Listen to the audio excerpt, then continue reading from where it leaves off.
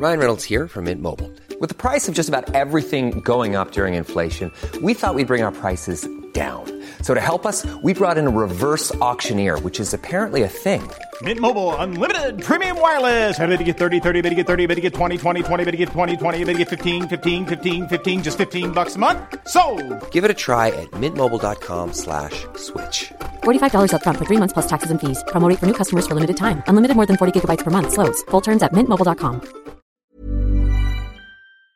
This episode of Politics Without the Boring Bits is sponsored by BT, because BT means business. BT knows that businesses come in many shapes, sizes and guises, from the person just starting out at their kitchen table to the biggest employer, which is why no matter what line of work you're in, they've got your back to help you succeed and do what you do best. No doubt connectivity is a must in Westminster, and it's certainly helped us to get this episode created and distributed to you listening right now. BT already connects more than 1 million businesses and public sector organisations, offering secure and reliable connectivity. Nearly 3/4 of people running a business or side hustle feel they couldn't do so without reliable broadband and mobile connectivity. That's why having connectivity you can count on is a must for business, whether it be facilitating multiple devices being connected at once, or making team calls or guest Wi-Fi access for customers. BT's connectivity helps keep you and your customers happy. Whatever your business, BT's got your back. Search BT's got your back. Hello, this is the Red Box Podcast. I'm Matt Chorley. I hope you're well. If you want to come on the radio and play the hugely popular quiz, Can You Get to Number 10? Get in touch with me now, particularly if you're outside the UK, because we always like to have an international listener occasionally if we can. But if you're inside the UK, that's also fine. Email me your name and your number and a bit about yourself to matt.chorley@times.radio. And we'll get you on the radio very soon. And you can come on and play Can You Get to Number 10? Right, coming up on today's episode, sad news that Clarissa Eden, the wife of Anthony Eden, has died at the age of 101. But we look back on her extraordinary life with her longtime friend, journalist and author Hugo Vickers. Really fascinating conversation. The thing that comes up time and time again about Clarissa Eden, people say we won't see her like again. So really, really interesting, just insight into a very different time in politics. That's coming up next. But first, a special extended edition of Finkelvich. Meet the Cerberus of columnists, the Janus of journalism, and the ultimate political portmanteau of opinion. It's alive! It's alive! It's alive! Finkelvich, with Daniel Finkelstein and David Aronovich on Times Radio. They're not just on Times Radio, they are in Times Radio. They are both in the studio. Welcome, Danny. Daniel Finkelstein. Thank you very much, Matt. And David Aronovich making your debut. It's really distracting in here, isn't it? I mean, when I'm at home, I'm just looking at your visages, really, and then the kind of the garden behind. In here, it's like coming into a model village. There's a kind of complete studio outside where people write all Matt Chorley's jokes, by the way, just in case you think he's kind of original. Vast number. Fantastic views over the Thames. And in here, loads of screens and lights and stuff like that, which is very, very distracting. I have one thing to say to the guy who says that they didn't put his car up on bricks. If you think about it, that must be the most difficult way of stealing the third and fourth wheel on a car that you can possibly imagine. But you take one off and you put the bricks on so that it always stays up at that height. Do you mean not? No, because if you think about it, that's absolutely down on the remaining wheels. Where'd you get the bricks from? That's what I want to know. They carry them around. Yeah. By the way, you said my Gavin Barwell's memoirs were stolen from my car. Fortunately, they left behind a very large book on the Holocaust, which had been borrowed from the House of Lords Library. And not only that, it wasn't even borrowed by me, it was borrowed by David Owen and lent to me. So it would have been incredibly embarrassing. But fortunately, they were interested in the Brexit negotiations, but not interested in the Holocaust. It's a weird thing to steal, though, isn't it? Gavin Barwell's... But is it good? Actually, I think it is good, but I don't suppose they'd read the reviews before they... but also, I saw you explaining on Twitter why you'd got it in the car. Yeah, that's almost as eccentric as anything else. So I'm listening to it on audiobook, and I like to have it with me because you can't go back on an audiobook. And sometimes I thought I've missed a bit, or I want to remind myself of something, so I carry the book around with me. Normally I've got it on the Kindle. I've got my Kindle with me, but that isn't the case with this because it's a signed copy. So there you go. I had to. So do you pull over if you hear a good bit? You pull over in the car. No, put the corner down. No. When I'm actually driving, I put it on the seat. Yeah. I do pull over. I do pull over occasionally to note things down or read things. Yes, I gather the sex scenes are a bit steamy. Well, we all got screwed by the end, didn't we? Anyway, let's keep those coming in. Your suggestions, your things your weird things you've had stolen. 87222, start with the word Times. Tweet me at Times Radio. Let's talk about the weight of history.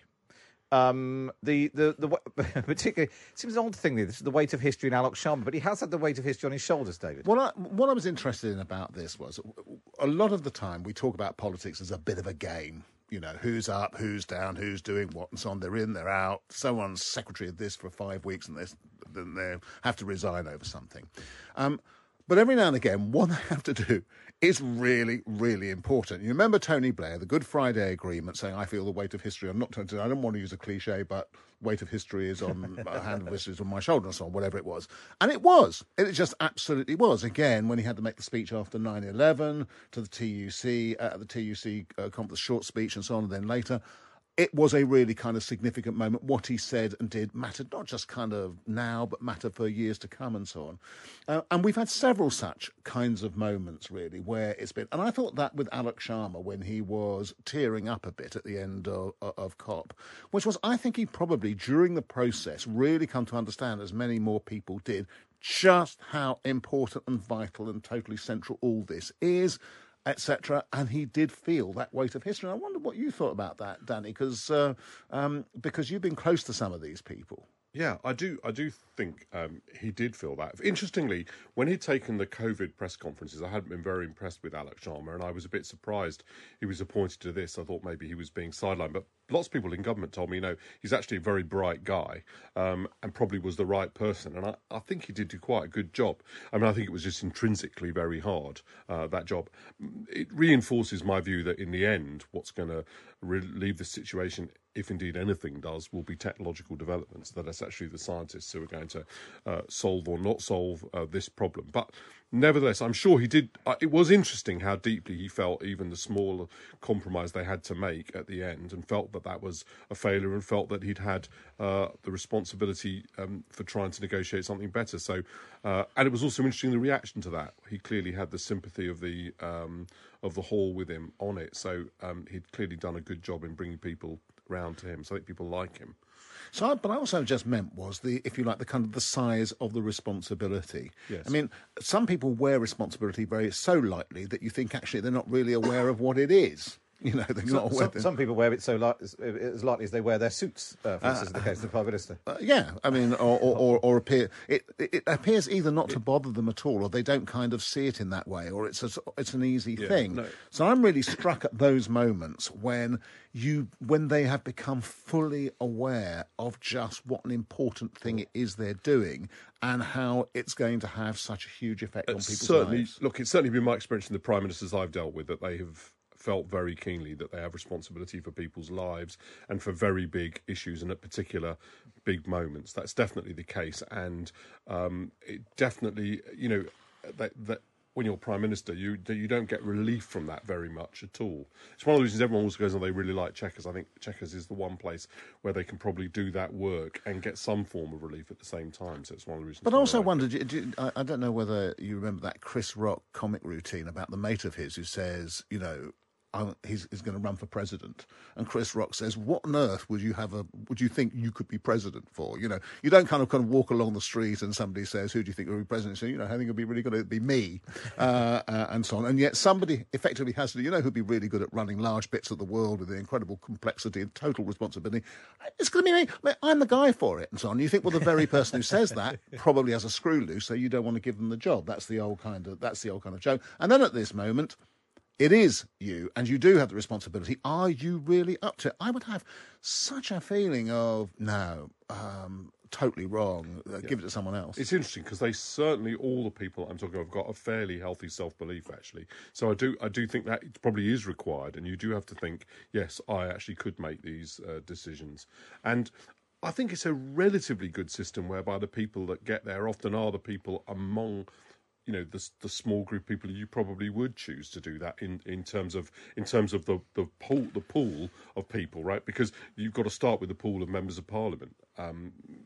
We've obviously got another discussion as to whether or not a parliamentary system is the best way of choosing an executive leader. But if you do, then from among those people, they probably are the better people. I'd say this one's broken down a little bit in recent years, but still. But it's interesting point, because I remember interviewing Tony Blair once specifically about the '97 campaign and how they sort of relentless war on complacency.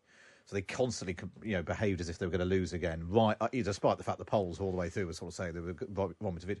And speaking to him about watching the results coming in, and I remember he said that as the first results come in, because Labour seats tend to count more quickly. At one point, it was sort of 100 Labour seats and 1 Tory, and he was the only person in Britain hoping that there would be more Tory, wishing that Tories would win some more seats. But he sort of talked about a sort of real gulp moment. He was so focused on the campaign that when he then walks up Downing Street, this is all suddenly a bit real. There's a moment when you sort of walk in and think, oh, blimey. It's not, like you said, Dave, it's not just the sort of Westminster political game of who's up and who's down and who's got a good writer in The Guardian. That's it. He goes on to the South Bank and says, a new dawn has broken, does it not? And I don't know does the B-U-G-G-E-R word count as a word I can't use on this programme? Because I'm never... They're not listening. He's looking through the glass to find out. Well, if I was saying, a new dawn has broken, has it not? And then in your mind, oh, bugger. Yeah. And then you walk in, and then it's one of the first or second things they do is start talking to you about letters to nuclear submarines and all that sort of thing. But I suppose, at least if you're Prime Minister, you're aware slightly of your place in history. Literally, you know the line. If you're Alok Sharma, like you said, Tony, I mean, not the most impressive person at the press conference. A slightly dull, perfectly pleasant but slightly dull man, suddenly catapulted into absolutely, David, I saving think the planet. When you asked the question, has the system broken down? We have changed the system, and the way that we've changed the system is that instead of it being chosen by parliamentary party, it's now chosen by members, and I don't think that's a very good change. I think by and large it's better that the parliamentary party chooses, because I think take the limits of the pool of people that you've got out of the question.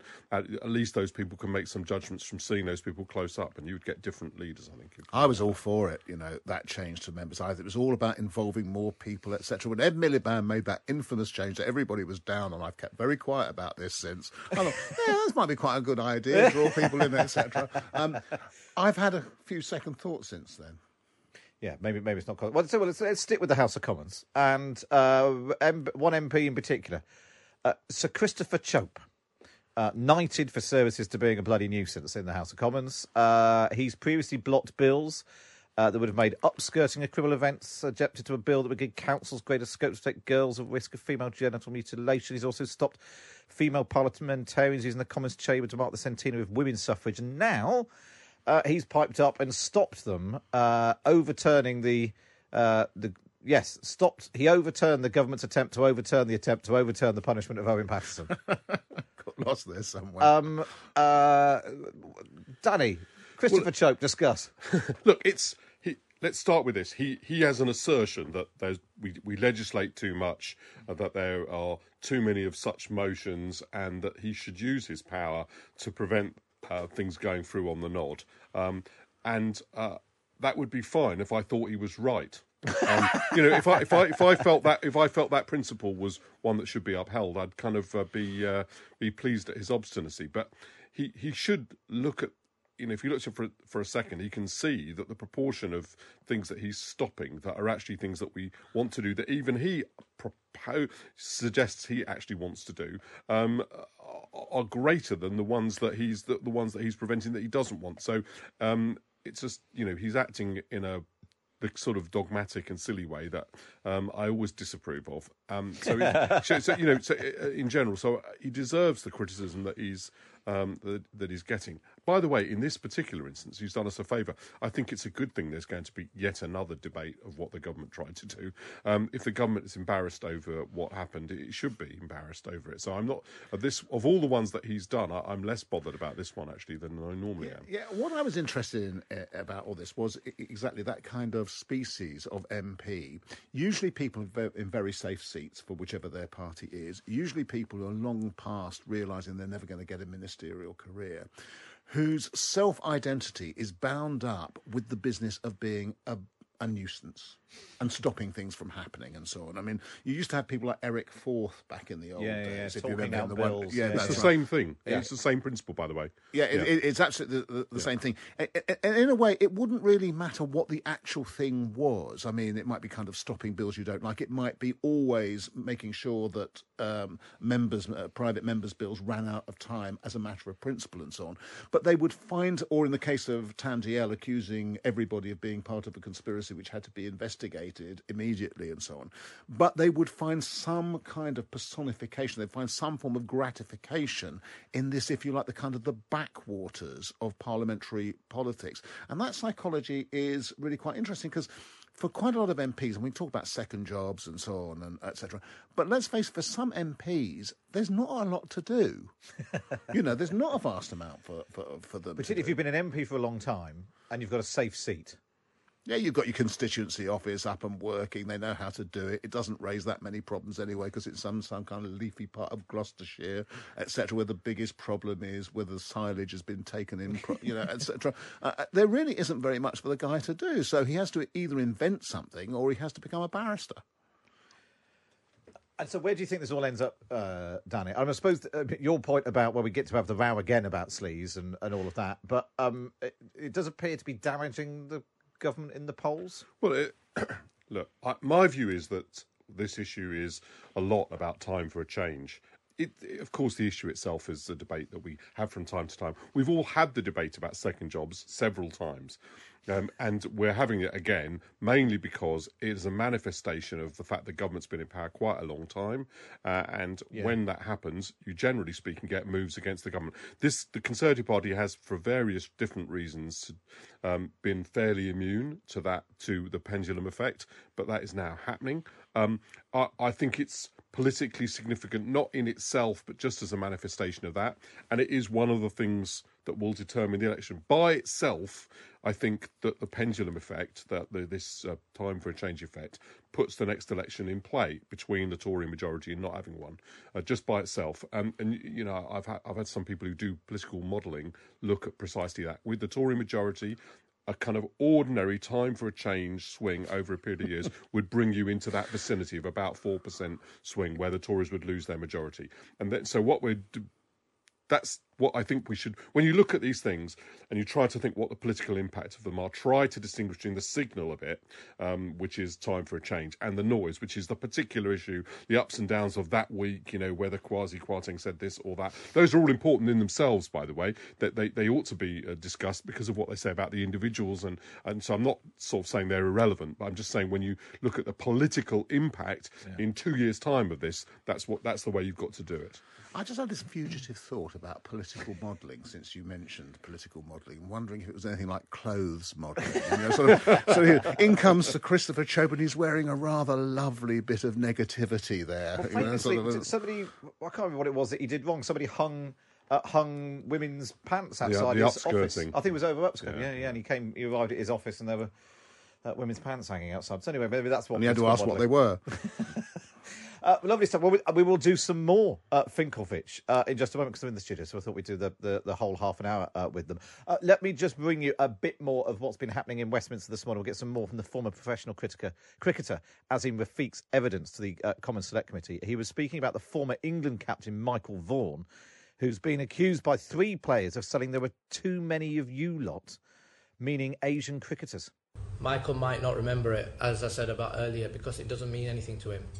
But 3 of us, myself, Adil and Rana, we remember it. I've spoke to Adil at length about this. And Michael to use this platform at the Daily Telegraph to try and discredit before even anything being spoken about was, again, he clearly had a snippet of my statement. I was promised that when I make allegations about people, it will be put to them, and when the allegations are made about me, it will be put to me. That process wasn't followed for me, so he used this platform at the Daily Telegraph to tell everyone that he hadn't said these things, but then to go on and put a snippet of my statement out and then talk about other things, I thought was completely wrong. Like I said, he probably doesn't remember it because it doesn't mean anything to him. That was Azim Rafiq giving evidence to the Commons Select Committee about the former England cricket captain Michael Vaughan.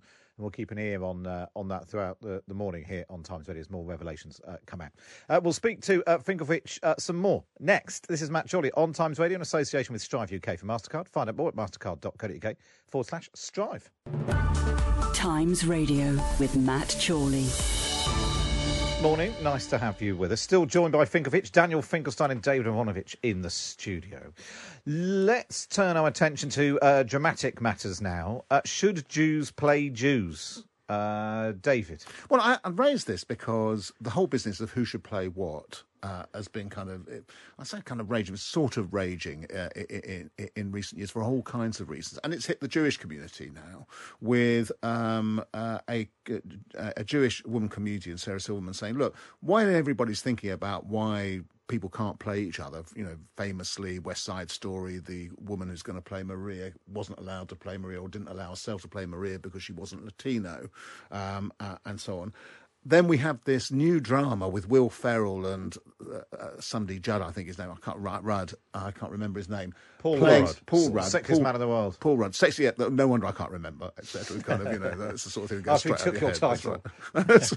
That's right. Once you've been demoted, you just kind of try and get over it. And they're not Jewish, but they're playing a Jewish psychotherapist. Okay, bit of a cliche there, but anyway, it's a true story, and the patient and so on. And they're also playing them as quite Jewish people, which is what is called Jew-face these days, I gather. And some Jewish people have been objecting to this, or at least saying double standards apply. And I have to say, personally, I have a big worry about this, because my view is, it has been increasingly over the years, let anybody play anybody. Actors are paid to act. And actually, increasingly, because of the way life works, possibly sometimes the only contact some actors will have with Jews is if they're asked to play them. In other words, they might learn something from the process, and other people might learn something from the process. But then I thought, well, Danny, am I way out of whack here? I mean, should we actually get actors far more to act the things that they most identify with? No, but it is true, is that you sometimes see people play Jews and you think to yourself, you're really not Jewish, and that isn't actually a portrayal. Yes. I know this will sound terrible thing, but I always thought the father in Friday Night Dinner was obviously not Jewish, whereas I did think some of the other characters did manage to play Jewish characters quite well.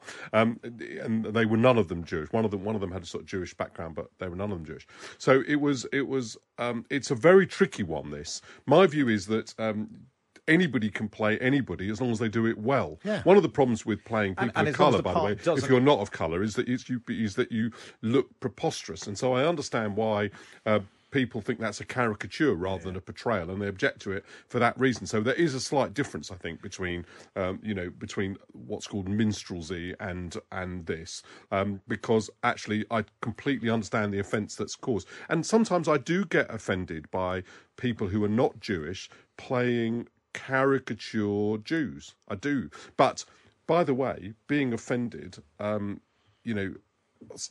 sometimes you're offended by things, and it's not the end of the world that either.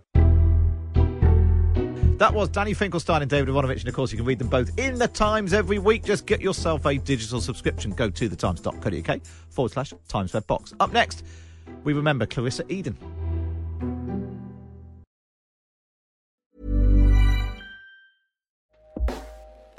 Hey everyone, I've been on the go recently. Phoenix, Kansas City, Chicago. If you're like me and have a home but aren't always at home, you have an Airbnb. Hosting your home or a spare room is a very practical side hustle. If you live in a big game town, you can Airbnb your place for fans to stay in. Your home might be worth more than you think. Find out how much at airbnb.com/host. Introducing Wondersuite from Bluehost.com. Website creation is hard, but now with Bluehost, you can answer a few simple questions about your business and get a unique WordPress website or store right away. From there, you can customize your design, colors, and content.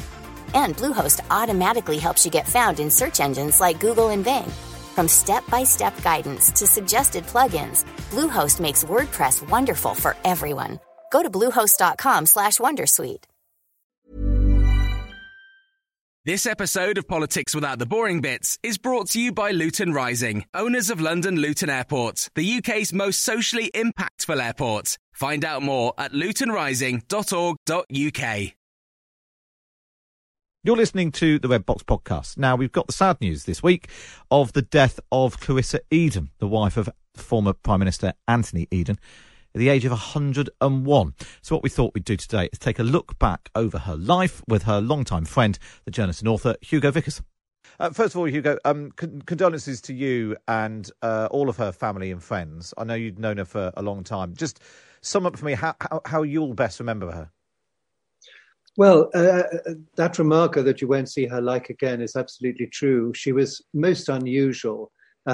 She thought in a different way from other people. She was quite sharp. She was incisively intelligent. I think she had what I like to call a quality of positive negativity. There were many things in life that she disliked. And in a very enjoyable way. I mean, I remember, for example, if I asked her about a play that she'd seen, if she said, well, it was banal, it was predictable, I would always say, well, heck, I'm rushing off to see it immediately. You know, that'll be great fun. She had a very good sense of humour. And I felt terribly privileged to be a friend because she selected her friends very selectively. You know, she didn't, there were lots of people she didn't really bother with. And so it was kind of incredibly flattering. I don't know really why she chose me, but we got on extremely well for a very long period and we had a lot of fun together. Well, let's try and piece together, for people who don't know, an extraordinary life, 101 years, it was an extraordinarily long life. But let's sort of piece it together. Let's start at the beginning then. Born on June the 28th, 1920, the only daughter of John Churchill, of course, the younger brother of Winston Churchill. She worked with Winston Churchill at Chequers during the war. But was that Churchill connection something that she enjoyed? That's a very good question. I mean, Jack Churchill, her father, was actually a stockbroker, and he was a partner of my grandfather's in a firm called Vickers de Costa, which was why Sir Winston Churchill was, in fact, a client of my grandfather's. And there's a lot of correspondence between them about stocks and shares and things like that. I don't think that she felt tremendously drawn towards the Churchill family, but she certainly, did spend a lot of time with Sir Winston. And of course, later on, this rather encroached on her life because when she was, jumping ahead a bit, when she was married to Anthony Eden, of course, there was a long phase when Winston Churchill simply refused to retire, so that by the time Anthony Eden took over as Prime Minister, it was kind of in a way too late. He wasn't very well by that point, and then the Suez Crisis followed, as you know. But yes, I mean, she was a Churchill, but she was very, very much her own person. I mean, but I think her advantage maybe was perhaps she was a Churchill, so she therefore had the opportunity to meet all the great men of her age. She was also extremely beautiful, very well read, and very intelligent, with a very good sense of art and literature. And so, in a way, she had that ideal combination, well connected, intelligent, and very beautiful. So people were very much drawn to her. She also had a quality of aloofness, in so much as she once said that when she was young, she really never actually spoke unless she had something to say, and therefore quite a long time she quite often spent, completely quiet, which some people found disconcerting. The two words that seem to crop up a lot, particularly talking about her younger years, are beautiful and bohemian. Yes. Bohemian is this word which gets used a lot, which seems very much of its time. Very glamorous as well too, and rubs shoulders with a sort of this incredible cast list of people: Evelyn Waugh, Cecil Beaton, Lucian Freud, Isaiah Berlin, Orson Welles, even becoming famous with that great recluse Greta Garbo. Oh, yes. Well, that was extraordinary, of course. I mean, I wrote a biography of Cecil Beaton, so that was a big point of contact. And, she talked a lot about Garbo. And as Cecil Beaton said, Garbo, again, could be very aloof and difficult. I was thinking, if anyone was ever to play Clarissa in a film, gosh, Garbo would have been the ideal person to do it, because they were very similar in many ways. But Garbo didn't always sort of rise to the occasion, but she certainly turned on her charm full blast whenever Clarissa was around. And Clarissa used to say, used to go through this awfully tiresome process of sort of picking up the telephone, ringing it 3 times, putting it down, picking it up again, and so forth, before Garbo would answer the telephone. And then she said she was rather disappointed that when she was married to the foreign secretary and went to New York, invited Garbo to lunch, there was Garbo waiting outside the restaurant. And as she said, I thought she was better than that. In other words, she didn't think that Garbo would fall for, being impressed by her being the wife of the foreign secretary. And that sort of slightly tipped the balance. Well, it was sort of interesting because she sort of swapped the glamorous world that she was inhabiting, but like you said, for the slightly less glamorous world of politics. She became the second Mrs. Eden in 1952, like when you said when Anthony Eden was Foreign Secretary. Yes. They get married. They held their wedding reception in 10 Downing Street. That's quite a... anyone who's ever tried to find a venue for a wedding reception, that's hard to beat, I'd have thought. Well, it helps if your uncle's prime minister and living there at the time, I guess. And of course, she was welcomed into this dynasty. I mean, one of her great friends, James Pope Hennessy, always thought that, that this sort of what we call bohemian, I would actually say even haute bohemian life that she was living, that she was in a way a little bit wasted, and that she could have been, one of the great political hostesses. He saw that in her. She was very reluctant to marry Anthony Eden, and she did turn him down the first time. And then having accepted, she became the most amazingly dutiful and supportive wife. There are many people who thought that she was, more intelligent than him, even in a sense more politically astute than he was in certain respects. And they went through a terrible time, as you know, with the Suez Crisis. And then, of course, his health broke down. And then she looked after him very, very lovingly and caringly for the rest of his life. He died in 1977. And during that phase, she never went to the theatre or the opera because he didn't like it. But the moment that he died, she then resumed that early, what I call haute bohemian life. And she went back to that as well. But I was sort of slightly joking about politics not being as glamorous as the world she was in. But they were a glamour couple, weren't they? I mean, Anthony Eden, and we've talked about him on the show when we're doing a Prime Minister every week. And Anthony Eden is probably one of the best looking Prime Ministers we've had. And together they were quite the glamour couple, weren't they? Oh, yes. I mean, he was extremely good looking and very elegant and very, very well dressed. And despite the fact that he had, a huge lunch and sort of tea and then dinner, he kept his figure in the most extraordinary way all through his life. Awful man. There, isn't it? But he had this extraordinary weight, and you touched on this extraordinary weight to become Prime Minister, made more difficult by the fact it was his uncle-in-law who kept promising him dozen times Winston Churchill promised to go. I mean, it makes the Blair Brown waiting game sort of pale in comparison almost. I think it was awful, actually. I mean, I think Winston Churchill played a sort of cat and mouse game with them. I mean, he was always on the point of retiring and then decided, well, he'd better stay on for something else. And then eventually he did finally step down. That must have been very difficult. And it means to say that, of course, Anthony Eden's political career, which was extraordinary, and I mean, he was he goes right back into the 20s and 30s and things. And he was a very good foreign secretary. Of course, the difficult time with Suez has sort of rather eclipsed some of his many other qualities, I think.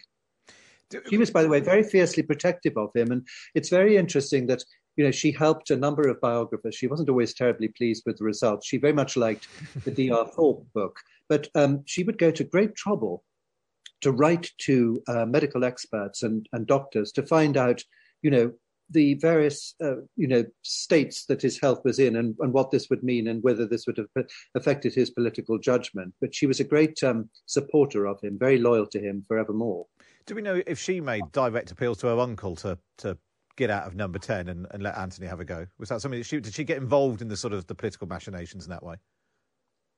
Funny enough, I don't think she did. I think she certainly was involved in advising Anthony Eden quite a lot. I mean, I've seen letters that she's written to him and giving him bits of advice and things here and there. So she was very much, I think that somebody like her would have always been a figure behind the scenes. The woman's influence can be. This is going to be very unfashionable for your younger female listeners, but in those days, that's how women operated. They were behind the scenes, and they were influencing the politician privately at home and letting him be the main figure. I mean, she wasn't a feminist in that respect. So, in terms of the timeline, he finally becomes Prime Minister in 1955, calls an election, it increases the government's majority from 17 to 60. So that, got off to a good start.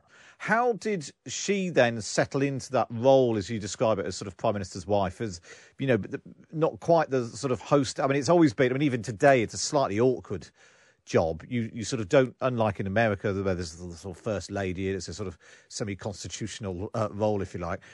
How did she settle into that? And did she find the Eisenhowers and de Gaulles that she met as entertaining as some of the glamorous artists that she used to rub shoulders with? Well, I rather think she did, yes. I mean, she was a very good hostess. She had impeccable taste and was able to do all that extremely well. I've never seen it, but I gather that there is a very interesting clip on the television when, years later, she goes round number 10 Downing Street in the days of Cherie Blair to look at what one might call the improvements. And although she doesn't actually say anything, somebody who saw the programme said you could just see what she was thinking. She had perfect taste, really, really wonderful, wonderful taste. In fact, of course, it was very funny because living more or less next to Cecil Beaton, she had to put up with people saying, "Oh, you're so lucky to have Cecil Beaton living next to you." And of course, he stole all her ideas for his garden. And and I asked her once, did you make a special effort if Cecil Beaton came round? And she sort of said, well, reluctantly, yes. And he'd come in and say sort of, 10 out of 10, Clarissa, if she'd done, created a new winter garden or something. But and then, of course, what was also very funny was that when Cecil Beaton had a very serious stroke, and he was terribly ill, from 1974 onwards, she and others used to tell him the most shocking gossip, to get him going, with sheer knowledge that he wouldn't be able to repeat it. And then, of course, he got better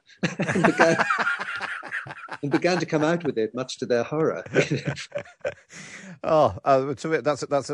a good life tip there, to be careful with the gossip you pass on. We should just discuss Hugo Vickers. We should just discuss Suez, which you've touched on. It's the thing which has come to define Anthony Eden's premiership, wrestling with the sort of economic political fallout of the Suez crisis, and she is perhaps best known for, actually, it was quite a rare political speech that she gave in Gateshead in 1956, where she passed comment on Suez, saying, in the past few weeks, I really felt as if the Suez Canal was running through my drawing room. How did that comment go down at the time? Well, it's always repeated. And I think she said later, that she thought perhaps drawing room was rather an unfortunate part of it, because it sort of made them look a little bit remote, perhaps. But she said many, many other more interesting things in the course of her life, I can assure you. Well, we will come on to some more of those and a bit of the life after number 10 in just a moment. And speaking to Hugo Vickers, remembering Clarissa Eden, the wife of the former Prime Minister Anthony Eden, who's died at the age of 101. Still to come, we will discuss how the Edens came to meet a young John Prescott, amongst other things. It's Matt Chorley on Times Radio in association with MasterCard Strive, empowering small businesses for a digital future. Matt Chorley on Times Radio with Strive UK from MasterCard, empowering small businesses for a digital future. Find out more at mastercard.co.uk/strive. Good morning, it's Matt Chorley on Times Radio. Still joined by Hugo Vickers, a long-standing friend of Clarissa Eden, the wife of the former Prime Minister Anthony Eden, who sadly she's died at the age of 101. Hugo, we were just discussing Anthony Eden's premiership. He'd waited for it for so long. And then it all comes to a rather abrupt end. Yes, it did. The Suez crisis was the reason for that, and I think some people feel that he sort of misunderstood or felt that Britain was a bigger power in the world than it actually was at that particular time, and was hoping the Americans were going to come in and support, and they didn't. Anyway, as you know, it all went wrong, and at the same time, his health was failing. And so he resigned in 1957. And one detail which really stuck out to me, and maybe this speaks to the glamour of the time, but as his health was deteriorating, they went on holiday to Goldeneye, the Jamaican home of Ian Fleming. Yes, they did. Absolutely. There's lots of photographs of that visit. And Anne Fleming, Ian Fleming's wife, was a great friend Clarissa's.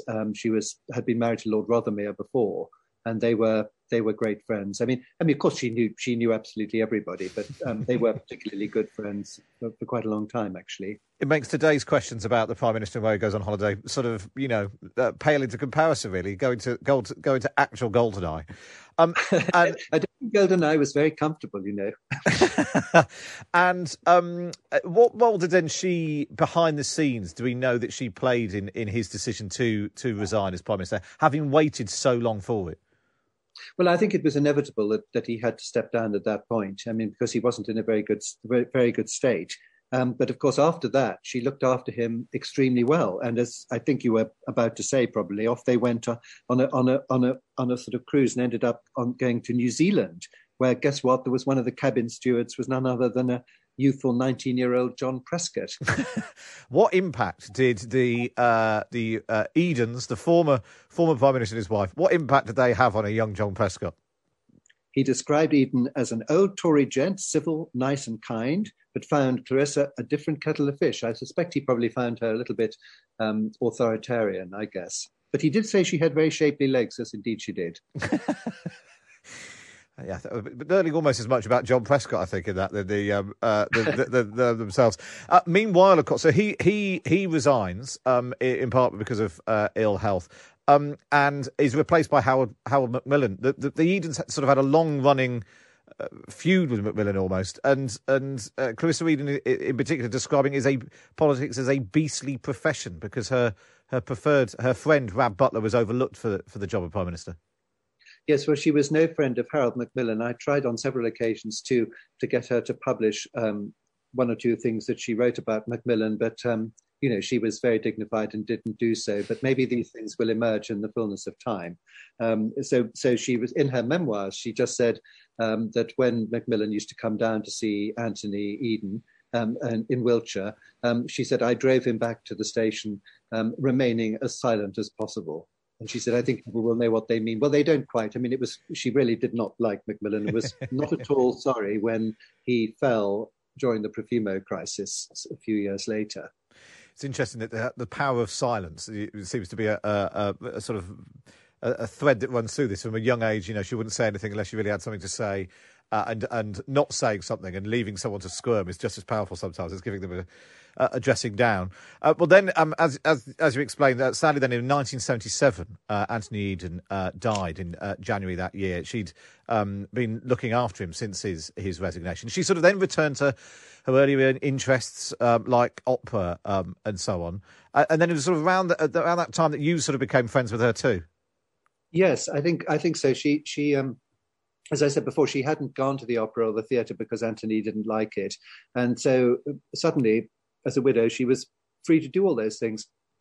She also took up deep sea diving. I think she rather enjoyed, I think she said on one occasion that she enjoyed what she saw on the ocean's bed, sometimes rather more than she did on dry land. And then opera, very much. I used to go often to the opera with her. She was a great friend of Lord Goodman, and he used to have opera evenings, and an American friend called Nin Ryan, and went to lots of wonderful, wonderful operas. And George Weidenfeld, my then publisher, and her great friend as well. He was another great opera lover. I think probably that I think as a certain kind of person like her is fortunate enough to be able to do it, is that traveling to see as much of the world as possible, remote places that you've read about, particularly with wonderful architectural features, and then opera, which is surely the sort of highest combination of theatre and music, is what appeals to really intelligent people. They spend hours and hours and hours sitting in the opera. They love it. Just funny, because you spent so long talking to her. I just wonder what she made of how politics unfolded over the subsequent decades. What did you make of the current crop of politicians? Well, the current crop of politicians rather passed her by because, very sadly, I think had this absolutely brilliant brain. The last few years, she was well aware that her memory was going. So, although she did read the newspapers every day, she didn't really take these figures in quite the same way as she would have done before. But I can only imagine she would have been somewhat disapproving. Yeah, my sense is she might have given Boris Johnson a long silence. What about other politicians sort of further back? What politicians that she liked? You mean? Yeah, liked or particularly disliked, I suppose. She seems to be someone who I'll tell you one politician she very much liked, and I remember seeing her with him sometime, but again, there was an interest in opera, was Edward Heath, who had been chief whip under Anthony Eden at one point, and they remained very good friends all through, right up to the end, saw a lot of each other. Interesting friendship, but she plucked people rather sort of unusually from different worlds, which was so nice. I mean, she was a great admirer of Harold Pinter. She loved his plays. I mean, she thought he was wonderful. She was, she met, actually she met through me, she met Robert Harris, and she used to always go to his book launches, and she thought he was very politically astute and loved reading his books. But, she did also have a rather unexpected side that I remember talking to her once, and suddenly became clear that she was a great fan of the television series Dallas, because she really liked all that. I think she thought it was genuine. She liked all those oil barons talking about their daddies, You wouldn't expect anything like that. What a brilliant insight, Hugo. And Hugo, I should point out, because we've been chatting via Zoom, there's a beautiful photograph of Clarissa Eden on the sideboard behind you. There is indeed, and she was photographed by many brilliant photographers. That one particular one was taken by Horst, and she was also photographed, of course, very much by Cecil Beaton and others. I mean, she really was one of the great beauties of her age. Absolutely, and it's been lovely to speak to you, to sort of pick over that history and her extraordinary place in it. Hugo Vickers, thanks so much for joining us on Times Radio. Thank you. Hugo Vickers there, remembering Clarissa Eden, the wife of Anthony Eden, who's died at the age of 101. And there's a tremendous obituary of Clarissa Eden online at thetimes.co.uk. As ever, the Times obituaries are always quite a thing, but this is a particular one which is well worth a read, so you can go online and take a look at that. That's all we've got time for on this episode of the Red Box Podcast. Don't forget you can listen to me live Monday to Friday, 10 till 1 on Times Radio. And we bring you the best bits here on the podcast. And if you're feeling particularly nice, why not wait and review us wherever you get your podcasts from.